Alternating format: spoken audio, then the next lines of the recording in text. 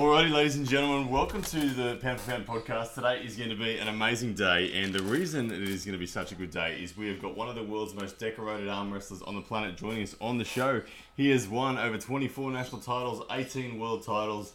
He is, of course, Monster Michael Todd. So let's get him on the line. Here we go.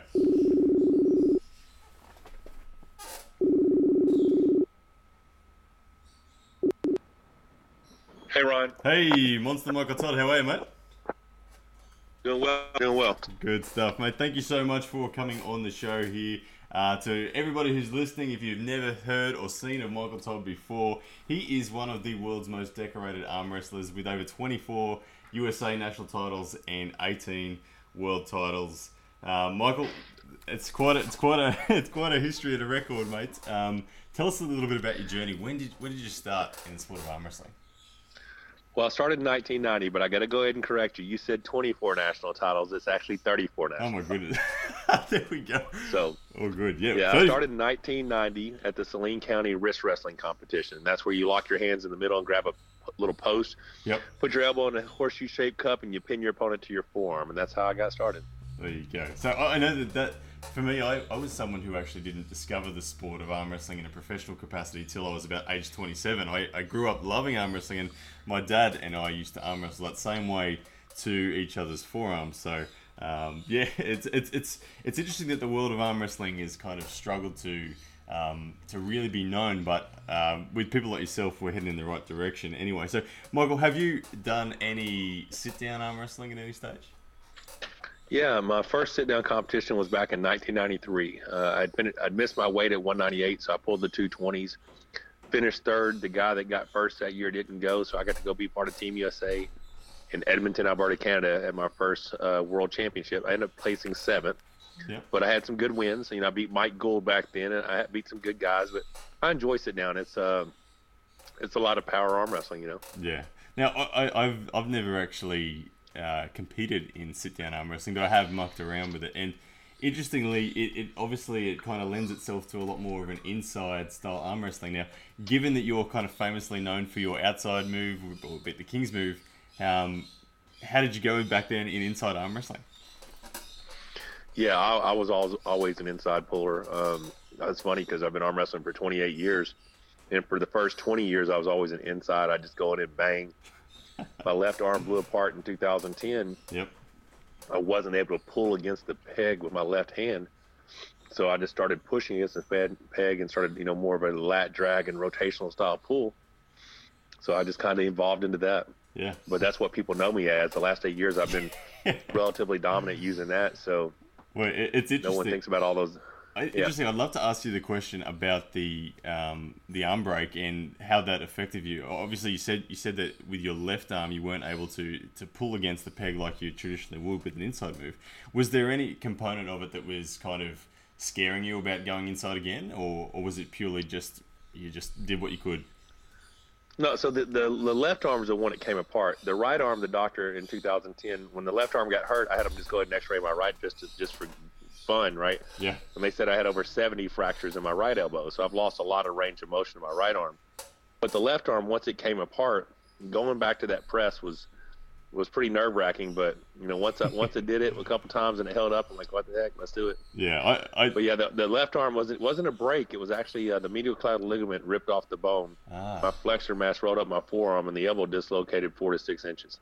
Wow. Yeah. Well, I never knew that. I actually thought that it was a spiral fracture of the humerus, but I just assumed that. No, yeah. There you go. So how was the recovery on that? Like the left arm. Obviously, you don't compete as often on the left, but where does the left sit now? I had a lot of injuries last year, so the left didn't do too good last year. But my left is feeling pretty strong right now. I think I would be relatively competitive with a lot of the top guys left-handed right now. My left feels pretty good.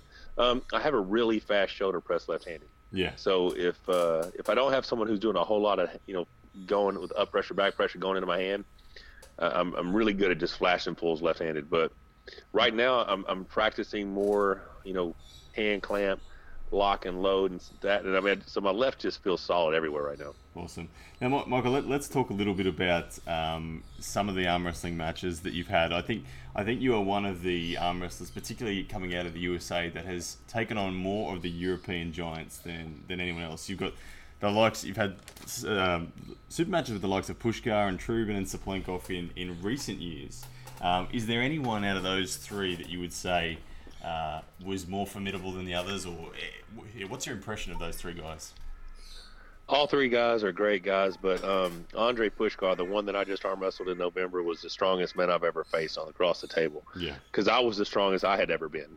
I did not see any chance for anyone to beat me, because I was significantly stronger than when I won the WAL, which was a big win for me, And I would train very hard for that, but I was so much stronger doing the exact same workouts with 20 to 25% more weight under the BFR trainings, which is the blood flow restriction, and I just didn't know how it'd be possible. And then he beat me, and I was like, "Wow, damn, that guy's strong." You know what I'm saying? Yeah. I watched those three matches prior to this interview today, and they all had very, very similar stories to them. They your signature move of these days and age with the King's move certainly does put a lot of tax on your opponent, and it seems to be that the common way that the matches are finished is with the press, whether it's from yourself quickly transitioning to a press or from your opponents getting access to maybe a flop press. So that's kind of the story that I've seen in them. Is that move the top roll, or from the King's move top roll to the press? Is that your go-to move these days? Well, in a perfect world, I would flash everybody when they said go. Yeah. But since there's so many strong guys out there, if the match stops, if I stop the guy and we're both kind of stretched out, I'm going to be fatiguing my bicep, my lat, my hand. So if I get them where their hands past their shoulder, you'll see me do some little bumps against their hand or some little micro movements to see if it's a good time to come in and press. But when I transition that press, I'm using my chest, my shoulder, my tricep. So basically, I got these fresh muscles that I can come in and use and just explode on somebody. Yeah. So it seems to work really well, Yeah. Well, actually, when I watched those three matches earlier today, my impression was that actually Saplenkov was able to hang around with you for a lot longer than Trubin and Pushkar. Pushkar just seems explosive. He seems like he has so much power over a short period of time. Where Saplenkov seemed like he was a lot more willing to kind of play around and hang around. And you got unlucky losing 4-2 to him. I saw that in the last round you got called for a double elbow foul where it probably would have ended up being. Yeah, I didn't see that foul. I always wanted to rewatch that footage. Yeah. Well, we'll put it up. I'll put it up on this podcast, and we'll do it in slow mo. We can have a look at it. So. See if you can find it, because I haven't got to. I've watched it a few times and I didn't see it, but.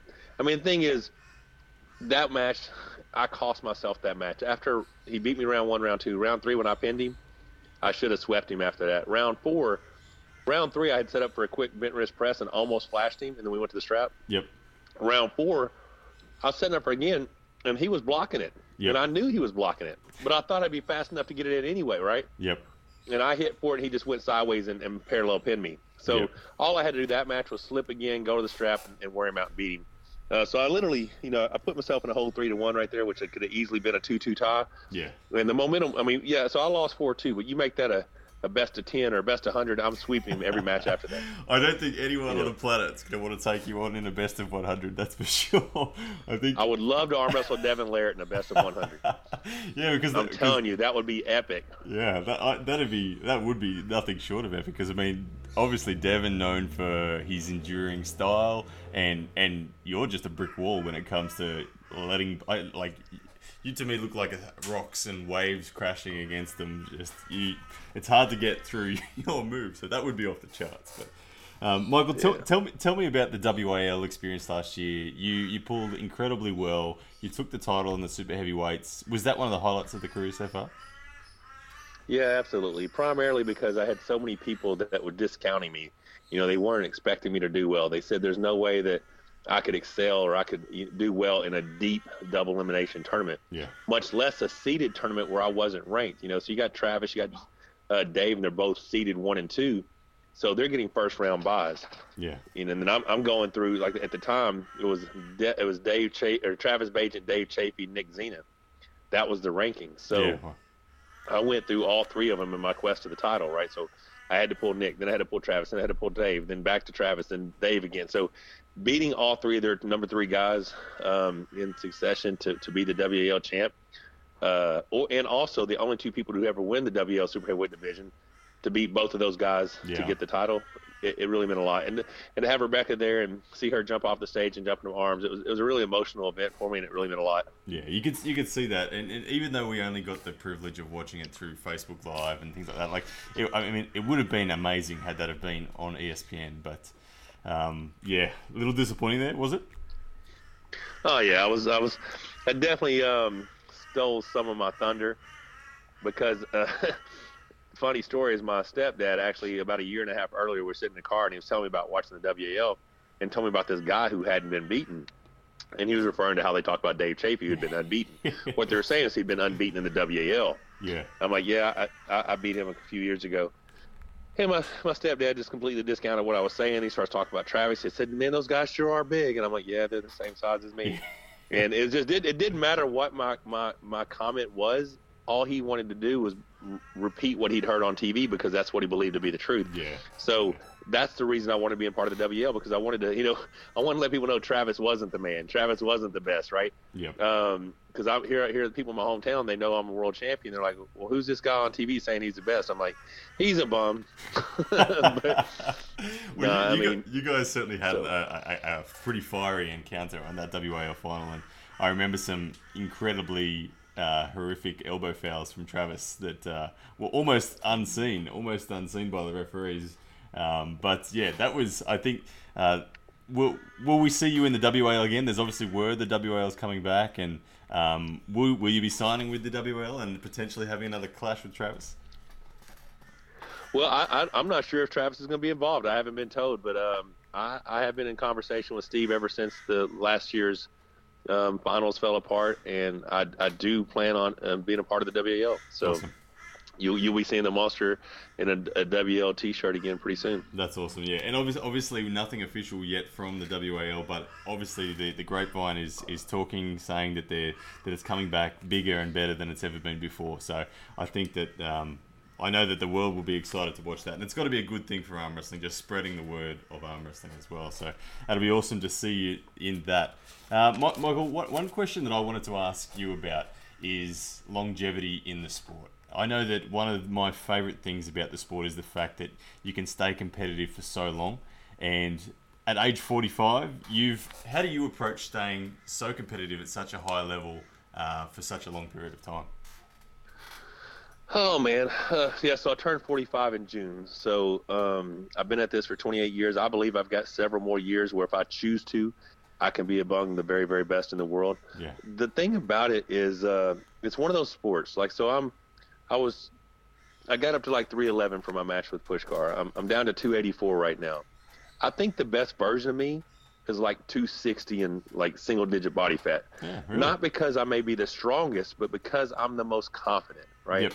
I've got self-esteem issues for being a little short, fat kid growing up. So when I'm heavier, like when I'm pulling Pushkar, I was more concerned about whether or not I had back fat on the big screen than I was beating Pushkar. So gotcha. The cool thing about this sport is it gives you a reason to stay in shape. It gives you a reason to keep training.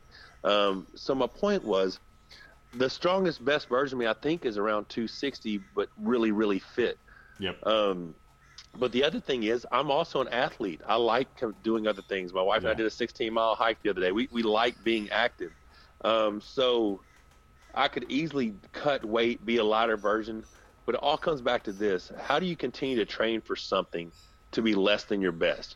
Yeah. Well, if the best version of me is a 260-pound lean guy, what would be my motivation to continue to train and be a 240-pound guy, right? Yeah. Yep. I may be among the best in the world at 240, but I would no longer be the best in the world in the open class. Yeah. So for me, the longevity comes with just making sure you treat yourself like an athlete, knowing that at 45 years old I can still be the best in the world. and just getting out there and training and loving what I do and the passion and stuff that you have for this sport, and the fact that my stepson does it. So I've thought about retiring numerous times. You know, my wife does it. I've thought about retiring because I've accomplished a lot in the sport, and I could probably quit now and still be remembered as one of the best ever. But I still got more in the tank. I still got more to prove. There's still things I want to do. Yeah. And knowing that my family still competes, there's the only way an arm wrestler retires if he just leaves the sport entirely and cuts off all communication, right? So if I'm going to be going to tournaments, I'm going to be seeing people, so I'm going to have to arm wrestle. Yeah. So it's just one of those things. Yeah, absolutely.